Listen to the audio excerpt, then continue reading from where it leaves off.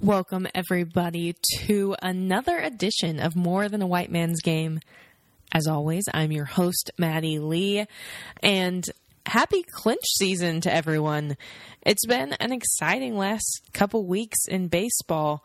All of my Chicago listeners, of course, know that the White Sox clinched the NL Central title, and for the first time in franchise history, are headed to back-to-back playoff appearances, which is crazy. I think Liam Hendriks in his postgame said it blew his mind that was their accomplishment there.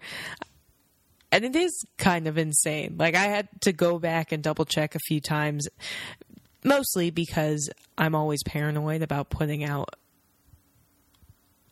franchise bests and history and all of that. Really paranoid about putting out incorrect information all the time, which I think is good, but you know that I'm double checking myself in all things, but especially something as big as franchise history. So congratulations to the White Sox. Congratulations to you White Sox fans. Cubs, of course, are out. Sorry to my Cubs fans out there, but you know, they're supposed to spend some this winter, so you know, you'll have things to look forward to. And, of course, have some really exciting players on that team who are making even these meaningless games very fun to watch. But we're actually today going to focus on a non-Chicago team. And that is the Brewers, who also have clinched a playoff berth. But more specifically, we're going to talk about a new member of the Milwaukee Brewers ownership group. And to do that, I'm going to bring in Eric Woodyard of ESPN to talk about Giannis Antetokounmpo, who, as I hope everyone knows, is coming off a championship of his own and recently joined the ownership group for the Brewers. You might have a little while back seen him, you know, as a new owner in the box holding his son at a game. Very sweet stuff. But I wanted to kind of tap into his story and essentially introduce him now that he's got this baseball connection, because there's just so many incredible layers to his story. And I thought Eric was a great person to bring in to do that. He is now the Detroit Lions writer for ESPN, but until recently he had been ESPN's NBA writer for the Midwest. And so he's, you know, covered Giannis in some really pivotal years for him. Eric is also someone I know from Salt Lake City, small world, when he was there covering the Jazz and I was covering pro soccer. Great writer, great guy. Had so much fun talking to him about, I guess now his past life, but very recent life covering Giannis. And this was a fun one to do, kind of dipping back into the NBA, but in connection with baseball and with this team that's playoff bound and Giannis's ties to Milwaukee. So without further ado, we'll bring in Eric. All right, Eric, thank you so much for joining me to talk about the newest part owner in Major League Baseball. Yeah, definitely. I appreciate you having me, you know, way back from the Utah days. Now, it's, you know, we took different walks of life, but it's always fun to reconnect. Yeah, and I appreciate you coming on and jogging your memory a bit now that you've shifted over to NFL, but you got some good years covering Giannis, so figured you're a perfect person to bring in to talk about this. I guess we can just start with, as someone who has covered him, what was your reaction when you found out that he was joining the Brewers ownership group? Honestly, it didn't surprise me. I mean, I saw other, you know, I guess you could say small market superstars, you know, do this. Patrick Mahomes, and even with the Bucks. I mean, you got Aaron Rodgers has a piece of the Bucks, I think, a minority stake. And I know how loyal this guy is. You're talking about a guy that's extremely loyal, like probably one of the most loyal athletes you'll ever see. Like literally, he's that loyal. So it really didn't shock me. From the time I was around him, I know how close he is with the people that he loves, and Milwaukee is a city that he loves. So any way he can be involved with, anything that's Milwaukee related, I think he's that loyal. So I wasn't really shocked because he feels like Milwaukee's home. So yeah. I remember before he took the Supermax extension, kind of the national conversation was like, oh, maybe he'll want to go to a big market team. What were we missing when that was? I covered all of that. So it was crazy. I never felt that way. I think he was. I would have been shocked if he would have left. Honestly, I mean, just because from being around him all the time, and at the time he had a brother that was in high school as well that played high school hoops in Wisconsin, and Giannis would just be at the basketball games. I've literally sat at a high school basketball game in the section with Giannis as he was signing every autograph, got his little section blocked off. But, this guy's just, like I said, just extremely loyal. Him and his brothers are super tight. I know it's been reported on a lot, but it really is that way. I mean, like, they would be in the games, after losses. The only person that could approach Giannis was Thanasis, his brother. Mm-hmm. And they would be talking in Greek, and he would be the only person that can kind of calm him down. So, yeah, I think the national narrative probably was a little different, but for me being around every day, I would have been completely shocked had he left, just knowing the type of person he is. And Milwaukee was the first city he came to when he came from Greece. So he literally feels like that is home. I was reading something. I think he said he had just got even introduced to baseball at like 18 years old when he got to Milwaukee to play for the Bucks. He came to like a Brewers game. And it's kind of crazy that this guy has had so much success. 2021 is literally has been the year of Giannis. Like, this guy's been name dropped. Kanye West, Drake new album. The guy hasn't let the trophy out of his sight. He riding around Chick-fil-A. Like, he's been on top of the world this year. Like, he's been on top of the world this year. Well, and he didn't start playing basketball until he was like 13, right? So yeah, he started give him 10 more years and he's going to be the greatest owner of all time. Yeah, that's crazy. And it's crazy, I think, like, that you say that, because there's so many parents that try to push sports on children and things like that. And it's like, this guy didn't even start playing till he was a teenager. I mean, so that just lets you know, with hard work, and being put in the right situation, just how quickly things can change. I mean, you look at even 6 months ago, 7 months ago, nobody thought Milwaukee would win a title. Even when he re-signed in December of last year, everybody thought he was crazy. Like, why would this guy re-sign? I know it's a lot of money, but he's not going to win. I mean, look what happened. 50 points in Game 6, the clinch, their first title in 50 years since Kareem Abdul-Jabbar and, the Big O and all those guys. And I think he just kind of bet on himself. And this is just another example of him betting on himself. And he's been on the money lately. So, I mean, hopefully they get a little luck from him. I love that. And winning a championship after we thought early that an injury was going to knock him out. Well, no, he's fine. He's right. Just superhuman. That's why they call him the Greek freak. I mean, the guy is literally a freak of nature. I mean, he just and I knew he was going to be committed if he could be on that court. He has that Mamba mentality for real, where if he's going to be on the court, he's going to be in there.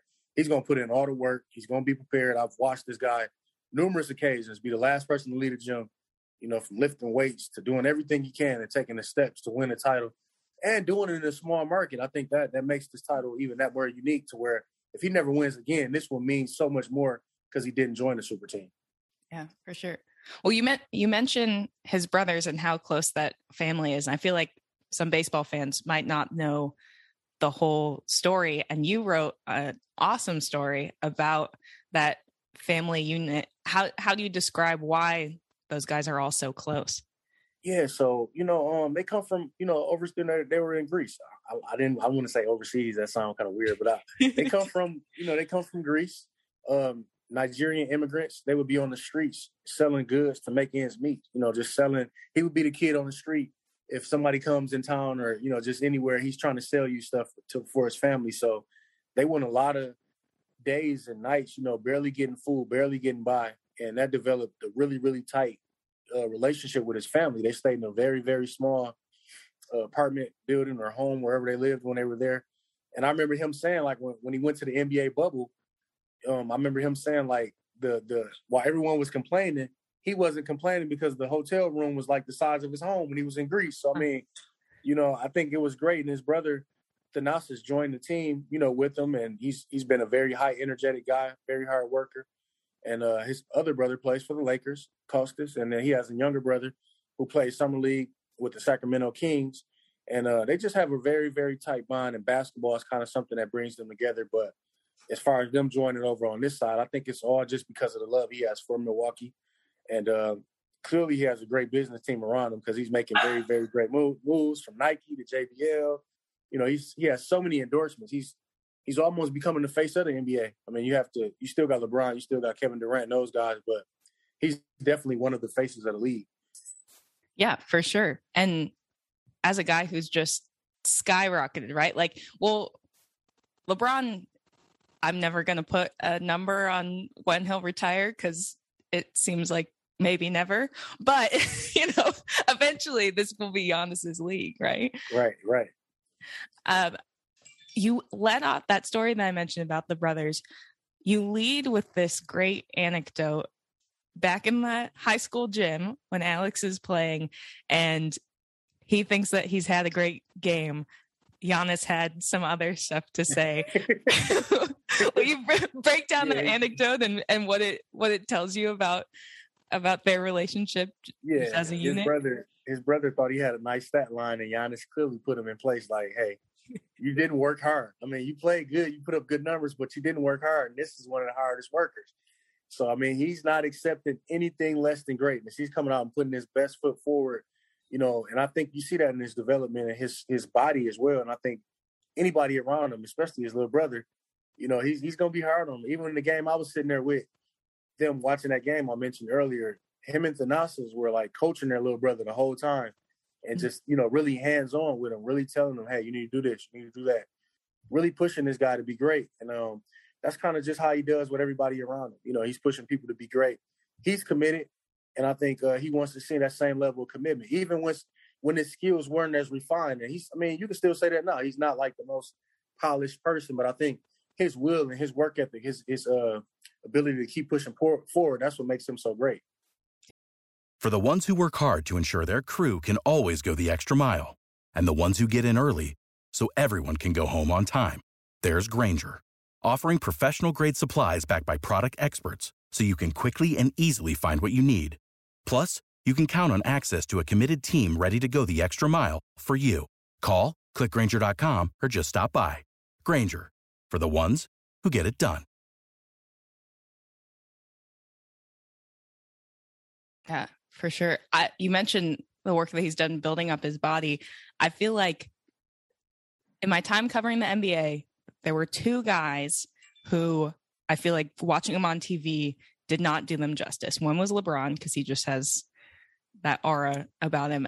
And the other was Giannis because, yes, what he does on TV is incredible, but there's something else in person, Yeah. He looks like a deer out there, gloating. You know what I mean? I know they're bucks, but he literally is running around. He's so agile, never gets tired. And I think that has to go into just the money you invest in your body and the time and stretching and lifting weights and really taking the game serious. And it's not a lot of guys who really take the game serious like that, but he's definitely one of them that takes the game very seriously, wants to improve. And he lives by that mantra of, let me get a little better every day. It sounds cliche, but that's literally him. Yeah. Every day working at something. And you saw it. You saw that. I mean, that was legendary. I'm never going to forget, that 50-point performance he had in Game 6 to beat the Suns. And, it seemed like the whole playoff run, they were being doubted. Nobody thought Milwaukee would win. They were looking at it as like, okay, this is Chris Paul's, chance to get a ring. It was like every step, it was something to why Milwaukee wouldn't win. And he just willed himself to doing it. It was it reminded me of Shaq in 2000.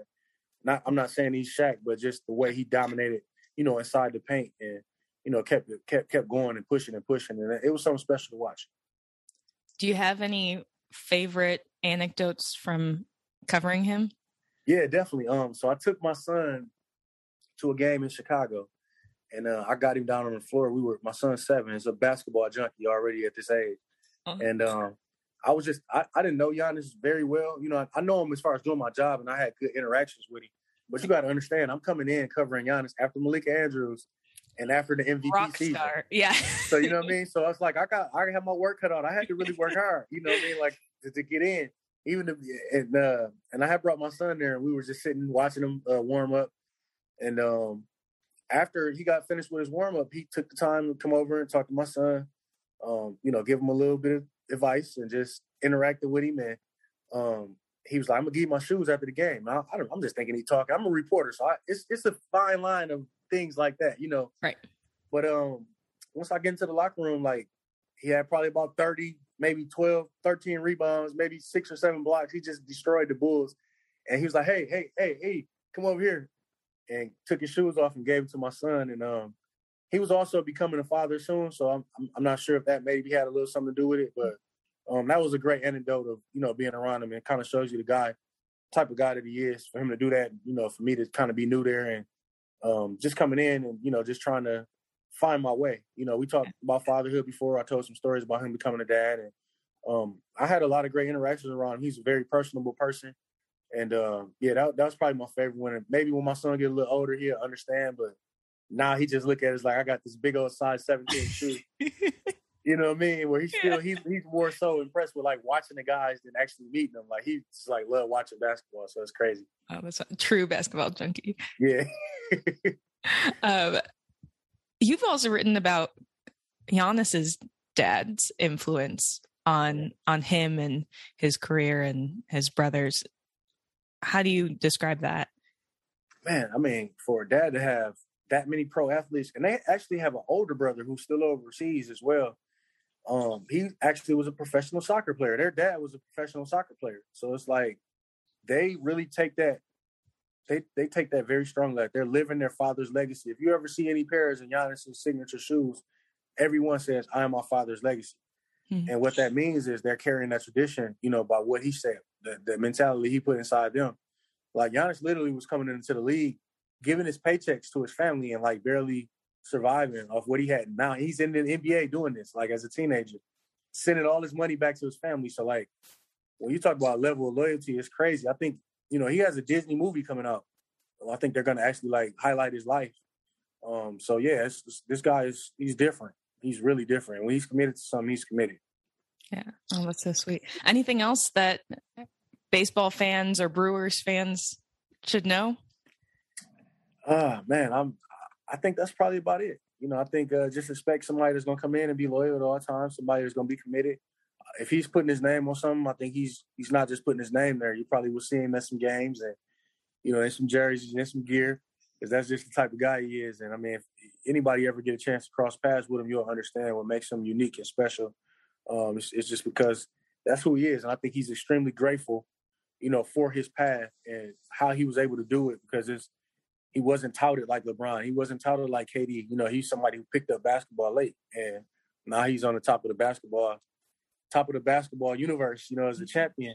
And the fashion he did it in the small market. So he's going to be beloved in Milwaukee forever, especially after making this last move of, you know, buying stake in the baseball team.